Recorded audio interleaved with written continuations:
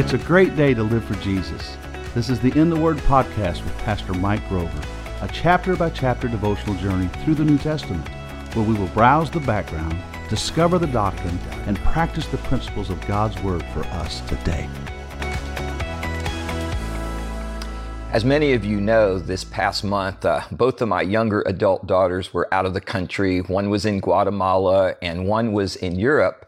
And it's interesting because while they were gone each day, I found myself Googling facts and figures about these places, about the layout of the streets and what the culture was like, and even crime rates and things like this. And, you may wonder why this sudden interest in these places. Well, that's simple. My treasure was there. And where my treasure was, there my heart followed. That's what Jesus meant in Luke chapter 12 when he said this in verse 34. He said, where your treasure is, there will your heart be also. Now, if you go back in this chapter and you come to around verse 13, you find that Jesus was approached by this man. It says, one of the company said to him, Master, speak to my brother that he divide the inheritance with me. So he's approached by this guy who's having some struggle with his brother who's not wanting to fairly divide their inheritance. And Jesus said to him, man, who made me a judge or a divider? Who made me this over you? And he said to them, take heed and beware of covetousness, for a man's life consists not in the abundance of the things which he possesses. And he spoke a parable to them, saying, the ground of a certain rich man brought forth plentifully.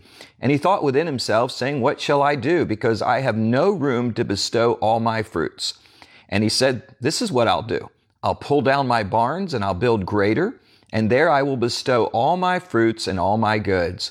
And I will say to my soul, soul, you have much goods laid up for many years. Take your ease, eat, drink, be merry. But God said to him, you fool, this night your soul will be required of you. Then whose shall those things be which you have provided? So is he that lays up treasure for himself and is not rich toward God. And in verse 31, you skip forward a little bit, he says, but rather seek the kingdom of God, and all these things will be added to you. Fear not, little flock, for it is your Father's good pleasure to give you the kingdom. So John Piper said this. He said, the movement of our money signifies the movement of our heart. Now, I'd expand that out a little bit and say the movement of our treasures, because treasures can go beyond money. I think money is one of the great measures and centrality of our treasure, but I don't think our treasure is limited to our money.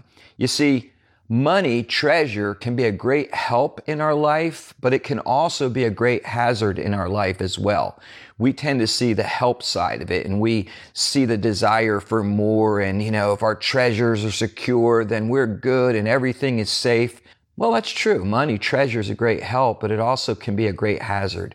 Just in this passage alone, you see a lot of the hazards of money. First of all, you see this family conflict because these brothers are fighting over an inheritance. Now, I don't know what their relationship was prior to that inheritance. Maybe there was already some issues, but maybe not.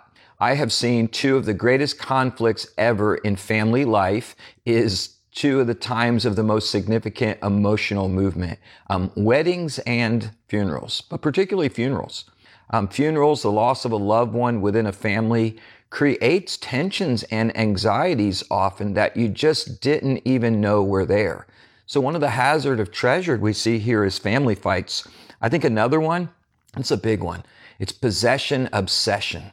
Man, here's this guy and he's got his barns and he's doing well and life is good. And what does he decide? Man, I've got so much equity in my house, I might as well build an addition onto my house.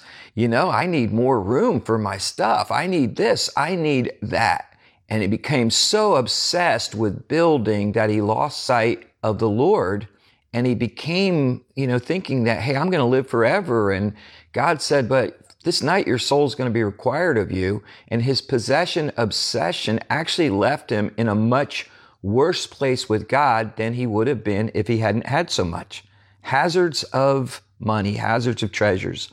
family fights, possession, obsession, stealing our heart from God, as I said in verse number 21, where Jesus said, "So is he that lays up treasure for himself and is not rich toward God." Man, being rich toward God is so important.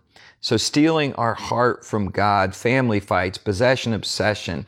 How about mental health issues? Jesus took in verses 22 through 32, and he went in this whole discussion about worry and anxiety and, fear over this. And he said, "Fear not, little flock. It's your Father's good pleasure to give you the kingdom." So wealth, money, treasure, things that we think if we just have that. The poor person says, if I just had more money, life would be so much better. The woman with the barrenness who can't have children, if I could just have children, life would be so much better. I have, friends and family who have so much struggle with their adult children or children because of having children. It's not necessarily the end-all, cure-all. So I think it's the idea, if I just had something more than what I don't have, that life could be so much better. And Jesus completely counters that here. And he says, no, he says it's when we're rich toward God, when our treasure's in the right place, then our heart will serve us well, and our heart will also be in the right place. So money can be a hazard, family fights, possession, obsession, stealing our heart from God, emotional issues. But it can be a great help as well. Man, money can give us the ability to do good for the kingdom, to do good for the gospel. What was Jesus' answer in verse 32? He says, "Fear not, little flock, it's your Father's good pleasure to give you the kingdom." And then he says in verse 33, "Sell what you have and give alms. Provide yourselves bags which wax not old, a treasure in heaven that doesn't fail, where no thief approaches, neither does moth corrupt." And then he said, "For where your treasure is, there will your heart be also." So primarily our treasure God gives us as followers of Christ is ultimately seen for the purpose of benefiting the kingdom. You see, our problem is we feel like if we invest our treasure, our time, our talents, our treasure, if we invest that in the kingdom, then we're shorting ourselves of the pleasures of life. We're sacrificing that for this. You see, what we're saying is our treasure is going to follow our heart. But that's not what God says. God just turns it completely around. He says your heart is going to follow your treasure.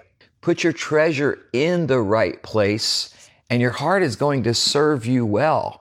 The joy that you seek and the outcome you want is there. But what you're doing is you're putting the cart in front of the horse, and you end up going nowhere in life as far as pleasure. Piper said, "The movement of our money signifies the movement of our heart."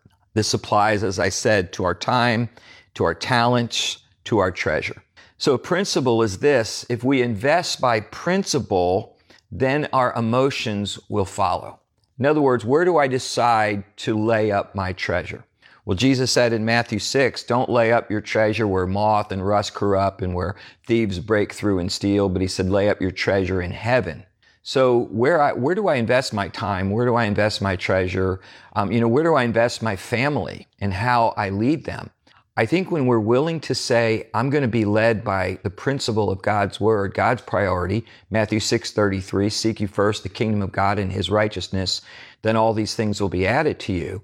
I think when by faith we're willing to put our treasure in the place where God shows us in his word it ought to be, then what we get, the fruit of that, is our heart follows it, and we have that satisfaction in those investments. But so often, man, we're wired to turn that around and chase our heart and think that our treasure is going to follow there, and it does, and it doesn't end up where we want it to be.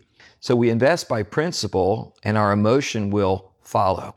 My observation is people that spend their life being led by feeling first spend their life constantly going in circles. Feeling first never gets you anywhere. It just kind of keeps you empty, and you keep going in circle and circle and circle. Feeling first is the worst priority principle ever to live by. You see, we make principle the priority, and our heart follows. Our heart ends up in the right place.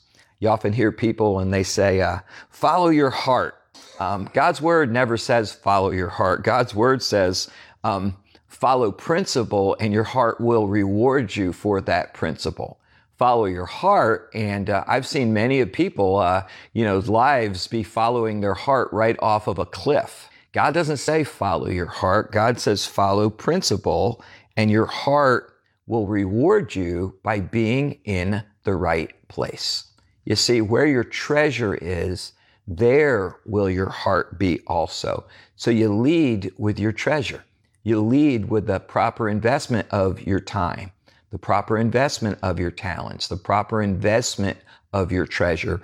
And when you lead in principle, then your heart rewards you by being in the right place where you find the satisfaction, the joy, the intention, the design, and the purpose for which God made you in the first place. So the word for today is this: if you want your heart in the right place, lead with your treasure being in the right place. Thank you for listening today to In the Word. Join us every Tuesday and Friday for new episodes as we continue our devotional journey through the New Testament.